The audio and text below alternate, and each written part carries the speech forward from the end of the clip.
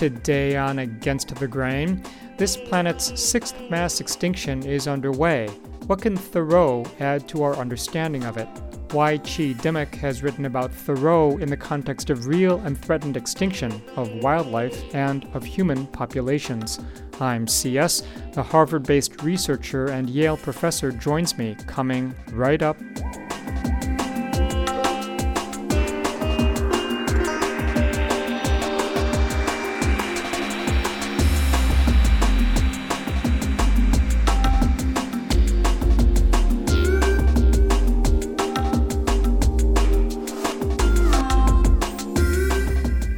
And this is Against the Grain on Pacifica Radio. My name is C.S. Song. In works like Walden and Civil Disobedience, Henry David Thoreau had plenty to say. Simplicity, independence, individualism, respect for nature, these are just some of the themes Thoreau expounded on during his 44 years on Earth and 2+ years at Walden Pond.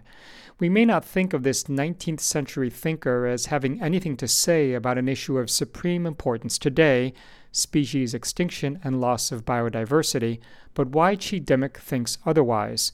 From a careful reading of Thoreau, she understands him to have anticipated irreversible changes to the natural world, a point of no return.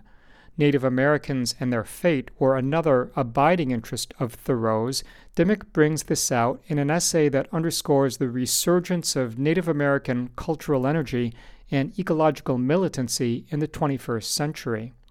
Chi Dimick is a researcher at the Harvard University Center for the Environment and professor of English and American Studies at Yale.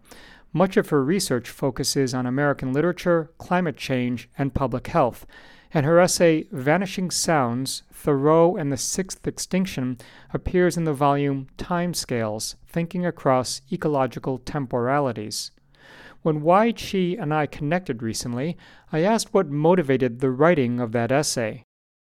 So I've always loved Thoreau, and I would go back and read him, every year or so, just, maybe not the whole book, but just passages that I love, I would just read them again.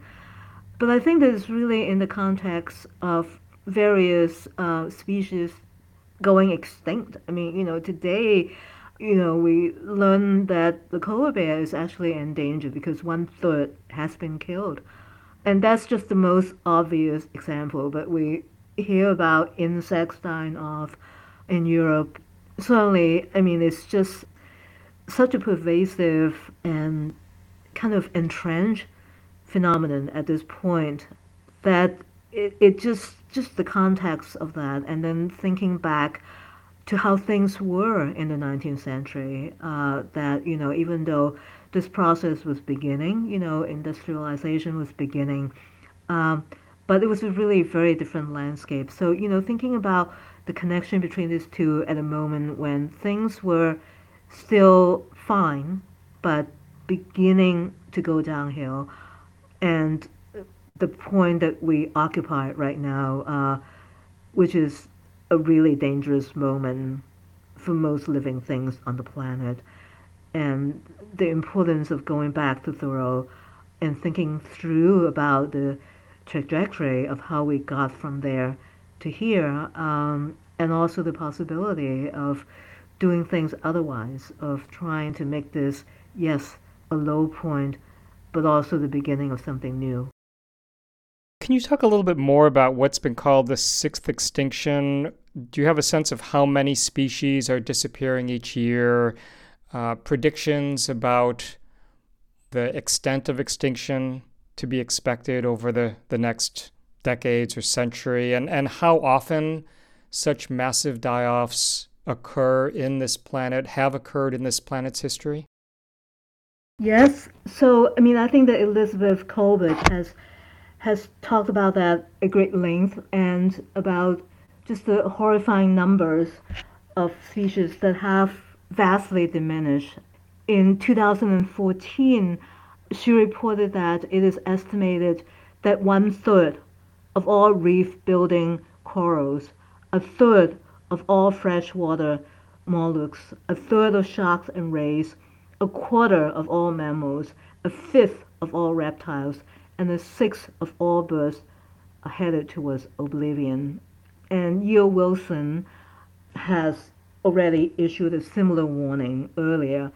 And the latest number that we have, which is from the UN Intergovernmental Panel on Climate Change, which was issued on May 6, 2019, warned that 1 million species will be extinct within the next decades. So these are numbers that are about as hard hitting as can be. I mean, this is not a kind of a sideshow. I mean, this is the main drama that is happening right now. You begin this essay not with Thoreau, but with a recent book on the loss of biodiversity as a sonic phenomenon. The book is The Great Animal Orchestra by Bernie Krause. He is famous as a musician, right? Exactly. I mean, most people know him as a kind of cult figure, as replacing Pete Seeger with the Weavers, and basically also, being responsible for the music in iconic films like Apocalypse Now. So, I mean, I think that he has unusual credentials as a ecologist, in the sense that people don't usually associate musicians with, I mean, even though musicians would certainly play, to raise money for environmental causes, they don't necessarily go out and try to create sound data that would testify to the health of ecosystems, and that's the direction that he's taken. Krause's focus on bioacoustics and more specifically the sound ecology of endangered habitats.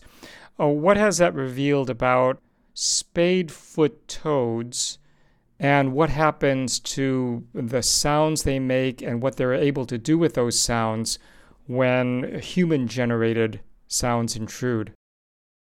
Well, in the case of the spacefoot toads, I mean, I think that is more of a local phenomenon. He was watching them. These toad species has a marvelous sound engineering. They would synchronize the call so that it would be a kind of seamless sonic fabric, and it would be impossible to pick out any single toad because it works together as this synchronized whole. And so it would be very hard for a predator to come and swoop in and get one of them. But what happened was that when a military jet was flying by, that sound disturbance disrupted that synchronized crooking, and it became possible for the predators to come in and pick off a few of the toes. I think that his point is that this is even though this is a local phenomenon, it nonetheless demonstrates the way in which ecosystems, including sound ecosystems, are really delicately engineered. I mean, I think that it's both a tribute to the marvelous intricacy of the engineering, but also to the fragility of that engineering, that it can be easily upset, and the consequences of disturbing that balance is immediate. It produces instant results.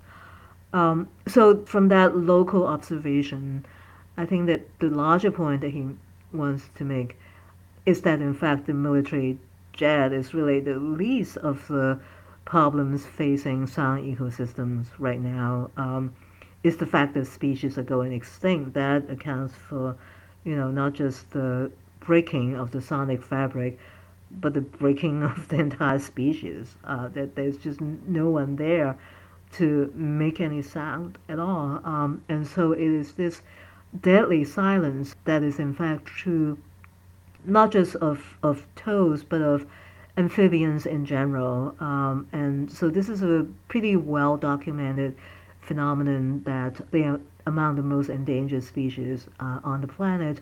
But what is terrifying is that amphibians are in many ways like the canary in the coal mine, in the sense that because they're at home in two environments, both in land and sea, or in an aquatic environment, they really speak to the degradation of all conditions of life on the planet. It's not just one habitat that is being endangered because they have habitats everywhere. They are the most common and also the oldest among the oldest species on this planet.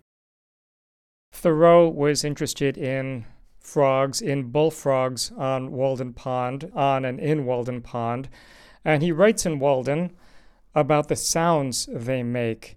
And he says that their croaking, he emphasizes, or you find it significant, that he says their croaking was repeated. What do you find significant about that? There are two things. One, I mean, I think that they are certainly still robustly croaking, and they're not about to vanish at any point. But Thoreau's description actually also talks about them as uneasy. There's a sense of unease about the croaking of the frogs, in the sense that things are not what they used to be before. The water is not as wine-like as it used to be. There's a sense that this is really the ending of an era, as opposed to the beginning, or a kind of a sustainable state, not a sustainable ongoing state, but already the beginning of a decline. That they are croaking as hard as they can just to keep up the sound, so that there's much more of an effort, much more of a struggle, just to keep things going, which was not the case when, even within his own lifetime. So I think that this is really, when we think about the mid 19th century and the changes that were just beginning to happen, for me, I should confess that this is definitely not a moment that would jump out at most readers. It's a pretty forgettable moment unless we want to think about the fate of frogs, and using that as a kind of an entry point. But once we start thinking about the robust endurance, or lack of it, for frogs, then this becomes a really telling moment that if it's going to be a struggle for animals just to keep up what they're used to doing, have been doing for a long time, the changes that are coming about are momentous, and is probably a kind of a system-wide transformation, as opposed to just one particular habitat being affected. Is much more likely that it's a large-scale change that is in the making. My guest is Wai-Chi Dimick. She is the William Lampson Professor of English and American Studies at Yale University and a researcher at the Harvard University Center for the Environment. We are talking about an essay she wrote called Vanishing Sounds, Thoreau and the Sixth Extinction, which appeared in the volume Timescales, Thinking Across Ecological Temporalities. I'm C.S. Song, and this is Against the Grain on Pacifica Radio. You point also in this essay to Thoreau's interest in fables, ancient fables and folk tales about animals from places like Greece and India. In one of Thoreau's books, he writes about skating after a fox on the ice. What does he say? This is actually in his notebooks, in his personal notebooks. He talked about this fascinating episode when he saw that there was a fox taking note of him, recognizing his presence, and going into this curious synchronized dance, so that when Thoreau would go one step or a few steps towards him, the fox would retreat. And then he would stop and look at Thoreau, and do nothing, and just sit there and look at Thoreau.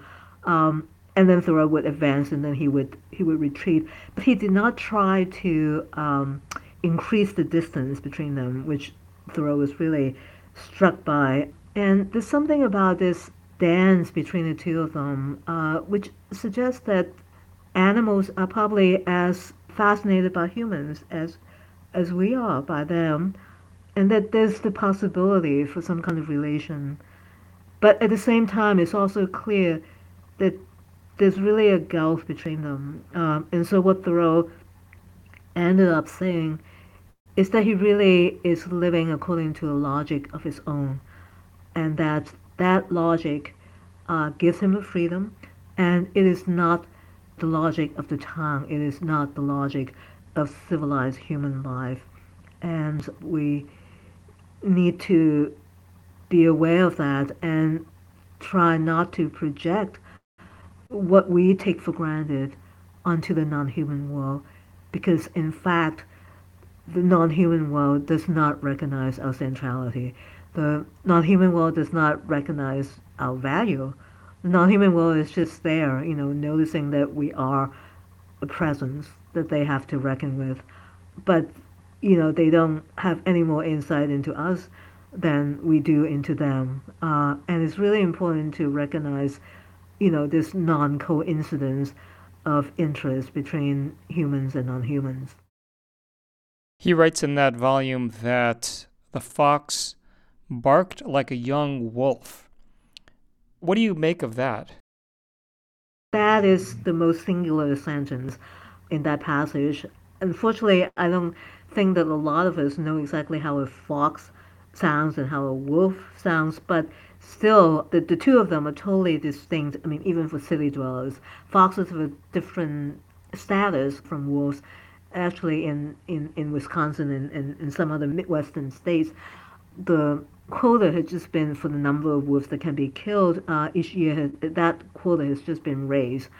So, I mean, wolves are really considered to be generally not welcome. I mean, they are accepted as maybe a kind of necessary evil for most farmers and ranchers.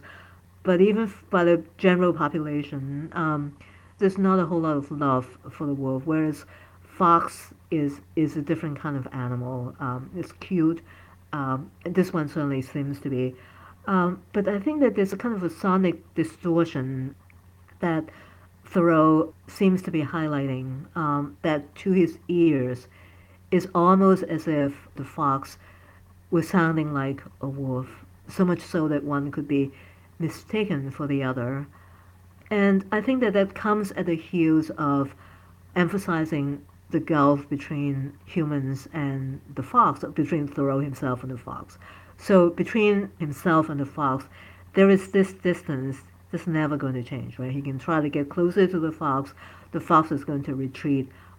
There would always be a distance that cannot be overcome. Whereas between the fox and the wolf, there ought to be a similar distance, ought to be a sonic distance between the two of them. That distance actually is elastic. And at some moments, a fox can sound very much like a wolf, suggesting that maybe the fate of the wolf is possibly also the fate of the fox.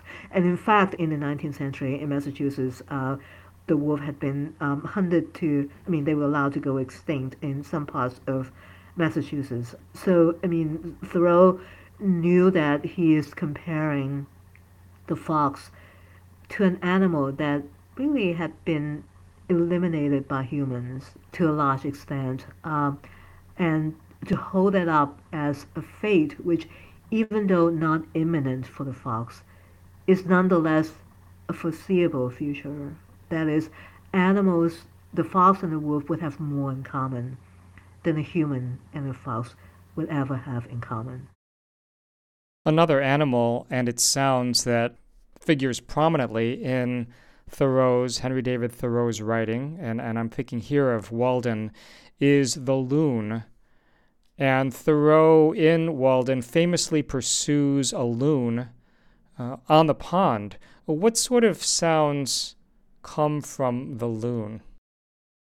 So okay, so this isn't quite the end of Walden, right? It's in a chapter called Brute Neighbors, and it ends with the loon, and it's probably the most unforgettable moment in Walden. So I mean, completely. I think most people assume that that is in fact how Walden ends, and it's kind of a replay of the same dynamics between Thoreau and the fox. Once again, he's trying to diminish the distance between him and the loon is trying to do the same thing that the fox does, which is always to maintain the same distance.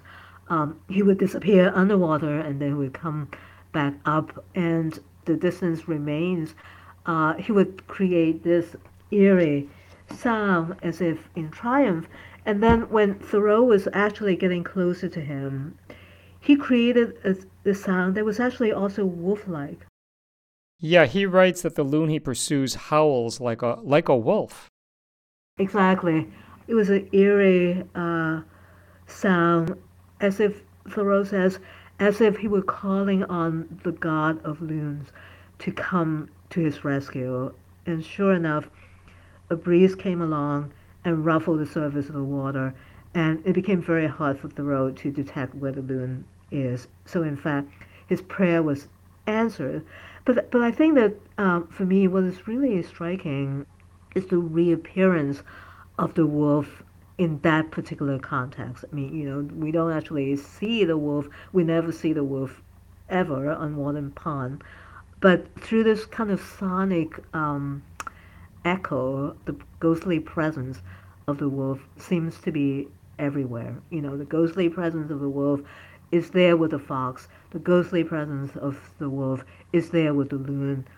And it is a ghostly presence because, in fact, the wolf has been rendered ghostly for the most part.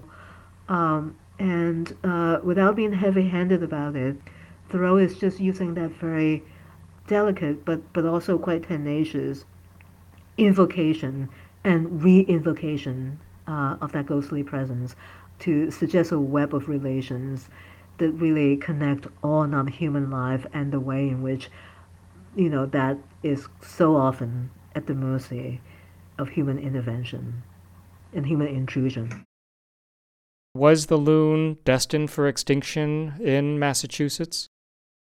The loon was extinct, was in danger. It wasn't destined for extinction, but it was in danger at some point, and then it kind of got out of that. But I don't think that it was actually endangered at the moment when Thoreau was writing.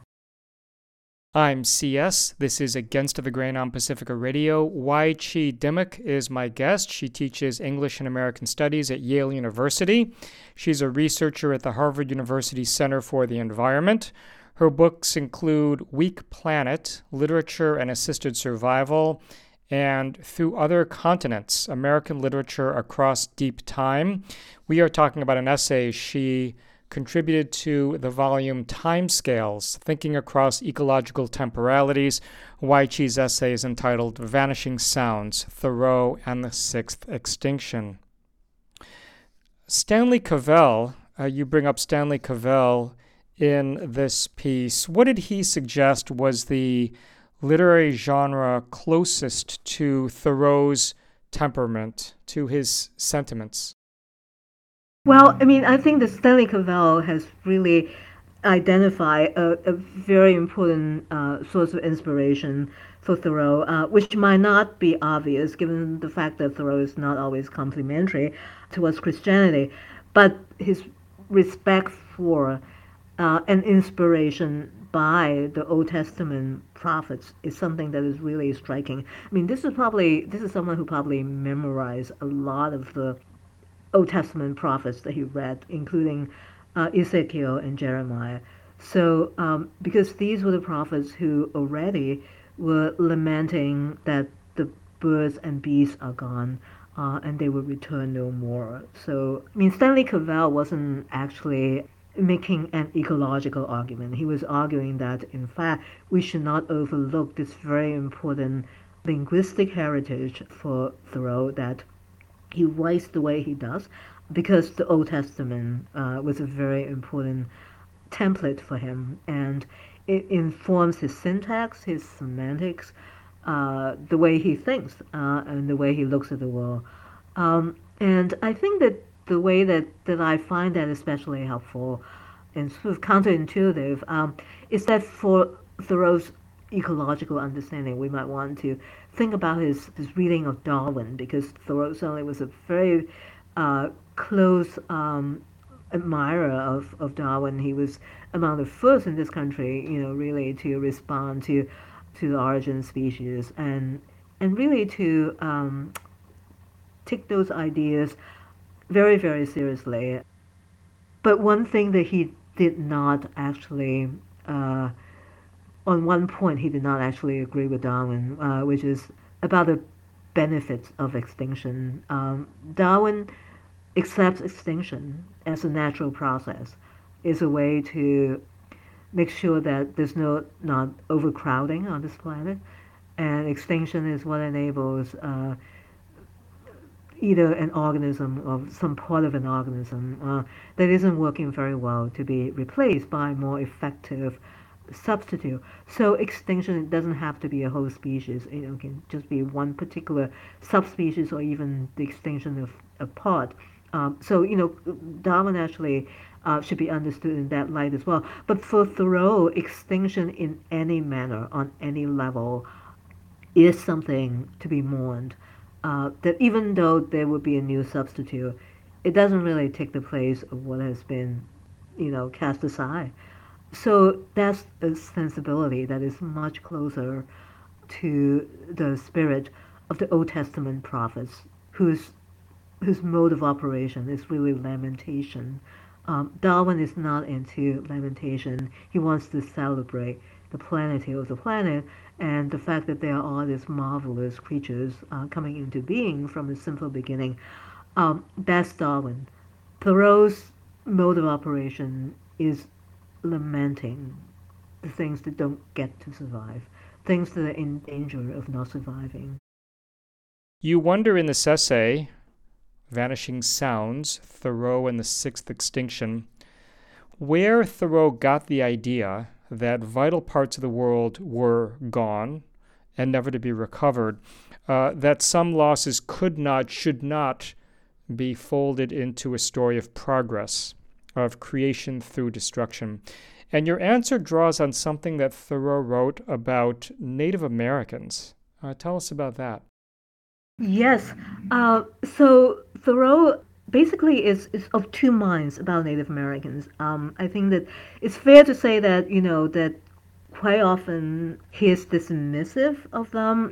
So when he would see a kind of mournful looking Native American, he would say that this looks like someone who is crying over his spilled milk. And there's just a sense that there is something inevitable about the decline, that the kind of the fate is carved in stone, in the stone of evolution, or the onward march of human civilization, that we're all moving in one direction and they're the ones who are not able to keep up. So definitely, I mean, this is a very common 19th century argument that it's not because of anything that is done to them, it is because they cannot keep up with the march of civilization. So there's certainly enough of that in Thoreau. But I think that there are also moments of intense identification with Native Americans. And I was just reading, I mean, this is a passage that I didn't talk about in the essay, but I was just reading back, going back to the beginning of Walden. And at one point, he talks about a Native American who's seeing that his neighbor, a rich lawyer, would just weave arguments, and own this big house and everything. And so he thought that, okay, I'm going to weave baskets and try to sell them, and then I would be financially well off as well. And Thoreau said that he did not bother to weave his basket in such a way that someone would actually buy those baskets. And so the way that seems to be working out up to that point is that, okay, once again, here's somebody who can't really keep up with the times. He's just hopelessly outdated. But then the next thing he says is that I too have woven arguments of a certain kind and not bother to make it worth the while for someone to buy them. This kind of completely reversing of the sympathy. It is not that the Native American is so benighted that he cannot do what the market demands, but that not being able to fathom the demands of the market itself speaks to a kind of integrity on the part of the of this particular basket weaver, and that's the kind of basket weaver that Thoreau is himself, weaving his basket of arguments and baskets of prose and verbs and nouns and so on. Those moments, they're scattered all over the place in Walden, and it usually comes in a kind of a two-step process.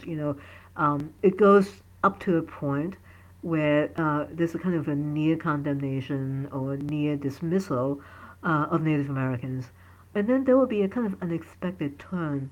And it seems to be a complete reversal, a reverse flow of, of sympathy or empathy, and a different kind of argument emerging. So, turning the market into a kind of rational place of adjudication, into a place of adjudication that is in fact demeaning to those who are so adjudicated. That's the voice of Wai-Chee Dimock. That's Waichee Dimock, the William Lamson Professor of English and American Studies at Yale University. I'm CS, and this is Against the Grain on Pacifica Radio. Yeah, and Thoreau's interest in Native Americans is manifested in another work that he wrote called The Maine Woods, where he's listening to a group of people of the Abenaki tribe. What comes out in that passage? So what Thoreau writes is it was a purely wild and primitive American sound, as much as the barking of a chickadee, and I could not understand a word of it. It certainly speaks to the incapacity of people who don't speak a native language. I mean, usually that's not considered to be a deficit or a liability, but in paying tribute to the ancientness of the Abenaki sound and the way that it is really the natural sound. I mean, it is as natural to that environment as the sound of the chickadee. In paying tribute to the organic relation between the native language and that particular habitat, Thoreau is in fact emphasizing the extent to which he really doesn't belong. He doesn't understand the language. He never will understand the language, although Thoreau is really a very hardworking and very talented linguist who tried to learn many, many languages. But he would never understand that Abenaki language as it was being spoken on the spot. So he's suddenly branding himself as an outsider, known by his ignorance of the native language, and someone who really has no business to be there. It's so rare ever to see that reverse perspective being squarely put in the foreground. Usually, it's the fact that the Native Americans not being able to speak English well or understand it. Usually, that's the focus of attention. Here, the focus of attention is Thoreau's inability to understand the native language. I can't really think of many.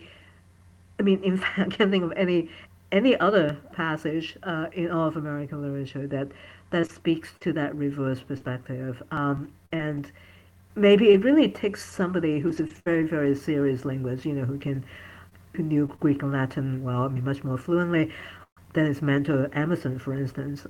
It really takes a linguist, a dedicated linguist, to understand what it is never able to speak a language, what that signifies, and the full weight of that significance is hitting Thoreau at that moment. So I mean, I just found that so incredibly unexpected, and I think that it explains a lot of things that when Thoreau was invited by the Association for the Advancement of Science to become a member and to name, the particular science that he is interested in, that he would say that, is the artifacts and languages of the indigenous populations before Columbus arrived in the New World.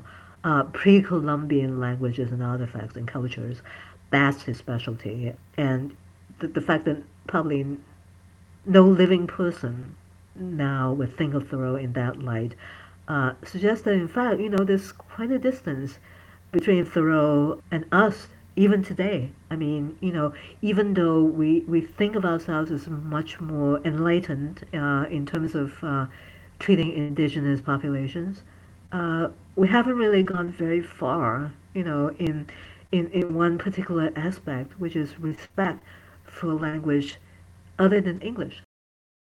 Thoreau, as you're right, was interested in Native American languages, artifacts, creation myths, and animal fables.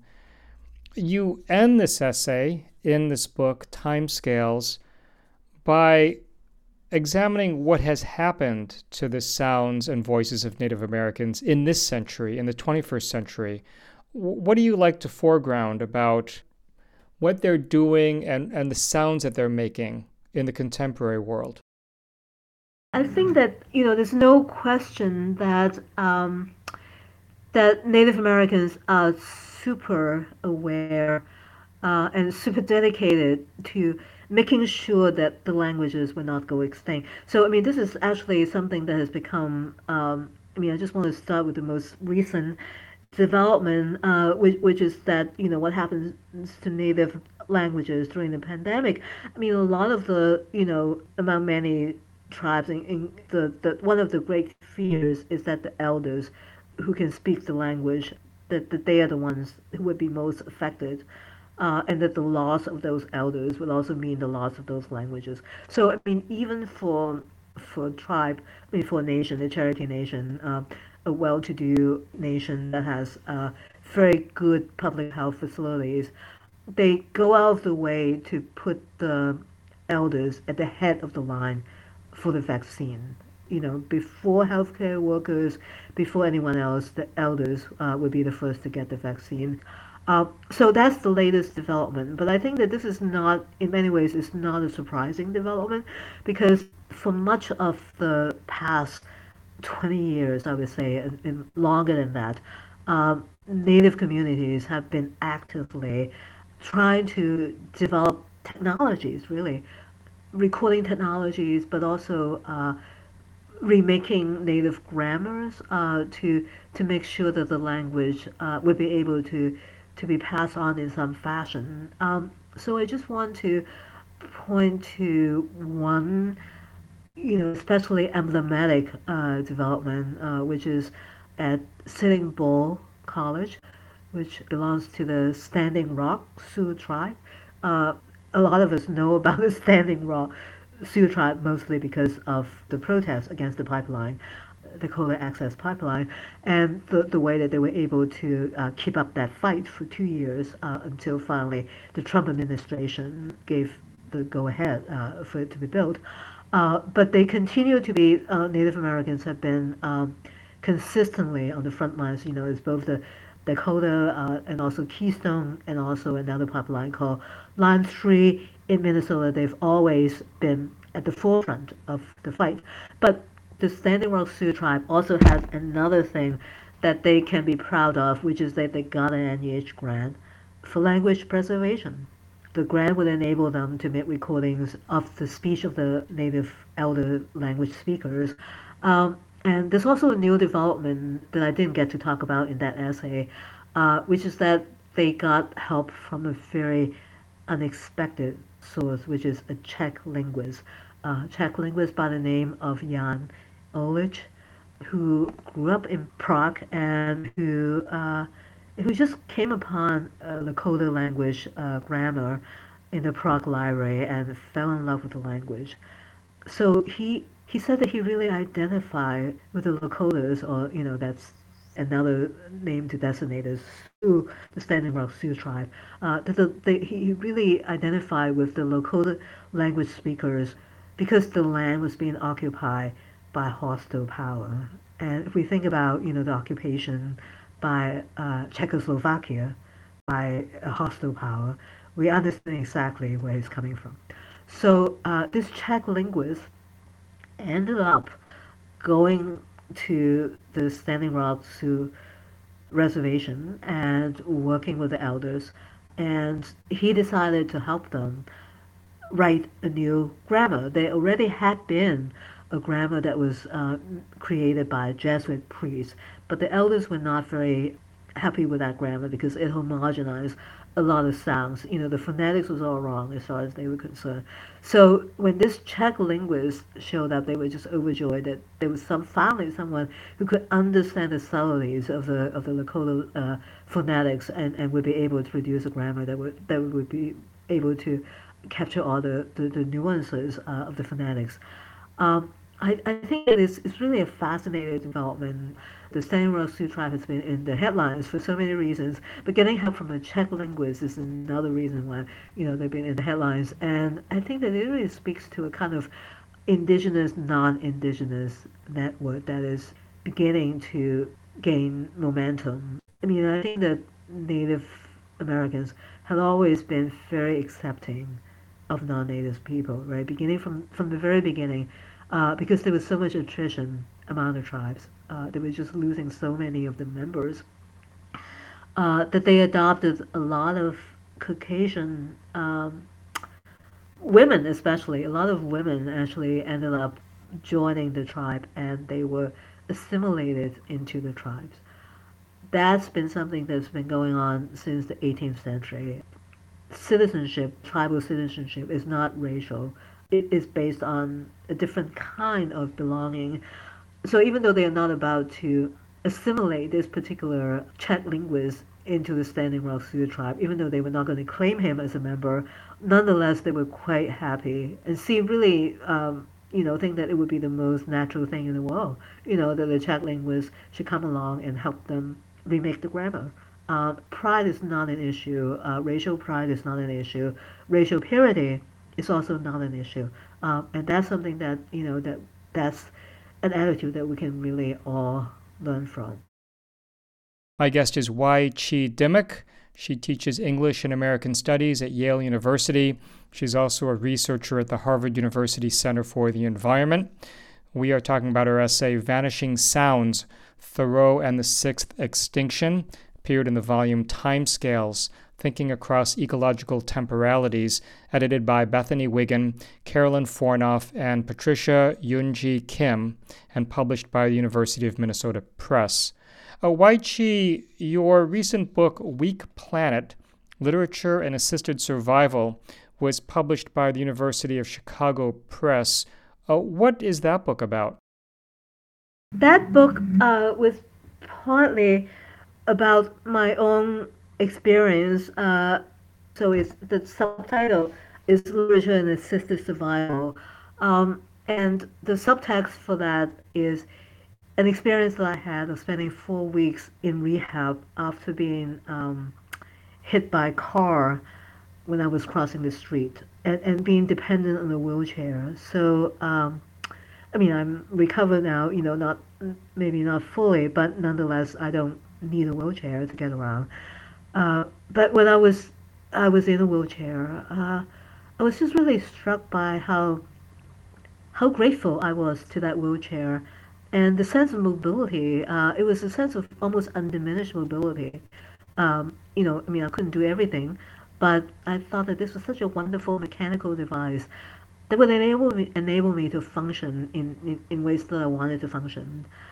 So the notion that accepting assistance, either from other human beings or even from a non-human agent, such as a wheelchair, that was completely okay. It doesn't really, it speaks to our vulnerability and the fact that we can lose a lot of our functions, without being forewarned. At the same time, anytime there's a loss of function, usually there's something that can help us regain that function in some manner. And that wheelchair was doing it for me. So I was, even though I had been writing a book that was kind of close to, there was the precursor to Weak Planet.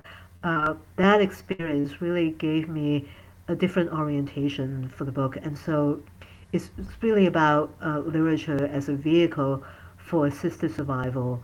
And I ended up by talking exactly about that Czech linguist helping the Standing Rock Sioux tribe remake the grammar as that, unexpected assistance coming from an unexpected source, and how literature is really all about that. That Thoreau can get help from Old Testament prophets, those prophets had no idea he was going to come along and benefit, from the idiom. But there he was, he was the recipient of that particular form of assistance. So anytime we're inspired by someone else, or anytime there's the continuing presence of somebody else's words in our own writing, uh, that for me is an instance of assisted survival. So it's really about the interconnectedness of all forms of writing, all forms of speech, the fact that we are using words that have been used by other people, and that the way they use those words will continue to live on, even if not in exactly the same way, but nonetheless they continue to live on in a way that we bring a new emphasis to those words. What are some of the books and narratives, and I think even artworks, that you address in this book, Weak Planet?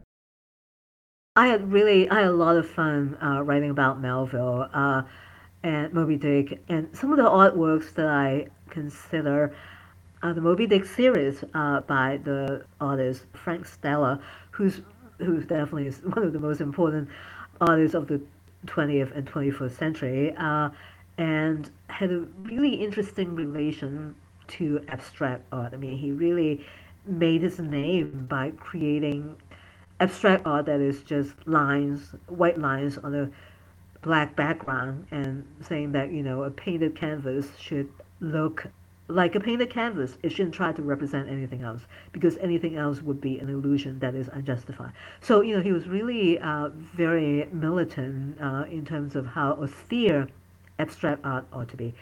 But then he gradually came to see that maybe there's really a limit to what abstraction can do for art. And so by the time he read Melville, he was in the process of transitioning to a more hybrid form of art. And Moby Dick was really a great challenge because it definitely is not abstract. I mean, there's a plot. I mean, it's a very tangible plot and an ending, very dramatic, tangible ending.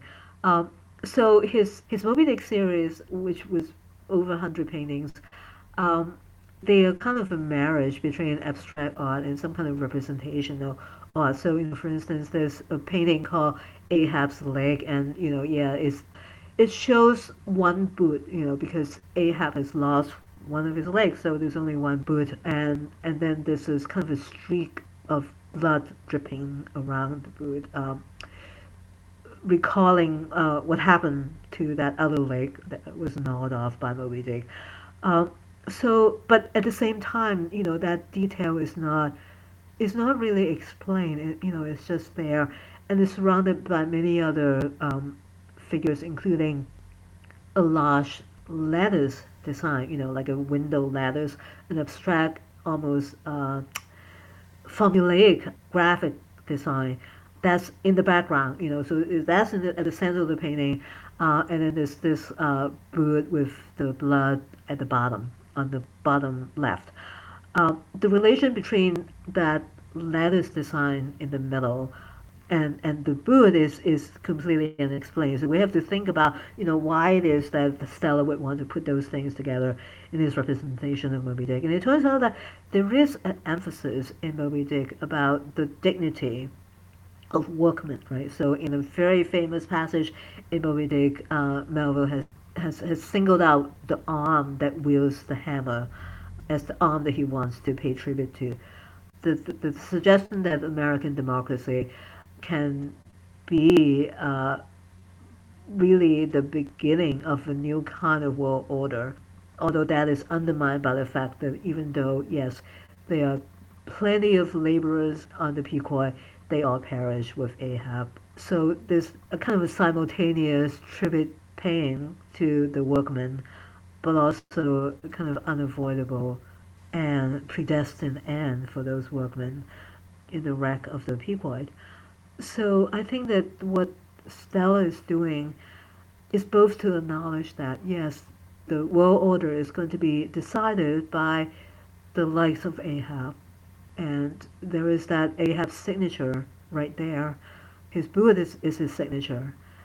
But at the same time, he's almost giving Moby Dick a different ending in making the letters design so much more, so much larger. I mean, just in terms of size, I mean, it's a much larger detail than the boot. Is central. There's no way you cannot see it. And that letters design points to an artisan tradition, is what artisans have been using in China for hundreds of years.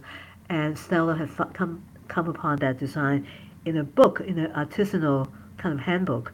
So it is both acknowledging Melville's aspiration to write a praise song for American democracy based on American labor, acknowledging that it didn't quite work out in Moby Dick, but at the same time holding on to that promise and saying that, let's give it a second chance, to see if it might not actually work out in a different way. And Stella himself identifying with the artisan as he always has done. I mean, he sees himself as a printmaker, as somebody who works with his hands, somebody who's really printmaker is an artisan. He's an artist dedicated to high and abstraction, but he's also a printmaker working with his hands. And that particular Moby Dick series is reflecting both sides of Stella and also kind of reclaiming or revivifying the kind of inspiration in Melville that didn't quite come to fruition in Moby Dick.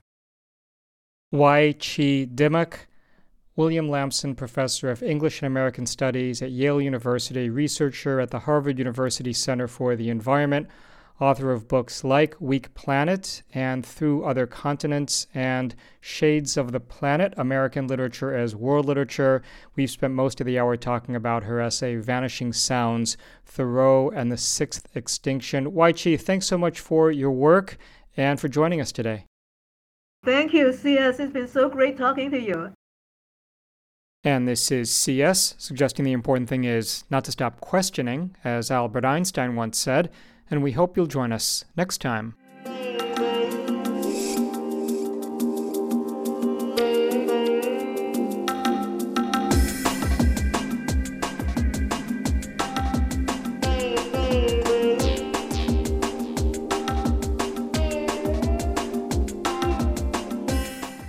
Against the Grain is produced by Sasha Lilly and C.S. Song. You can visit us online at againstthegrain.org, where you'll find on-demand and downloadable audio, resources, and more. You can check us out on Facebook at Against the Grain Radio, and you can follow us on Twitter at Radio Against.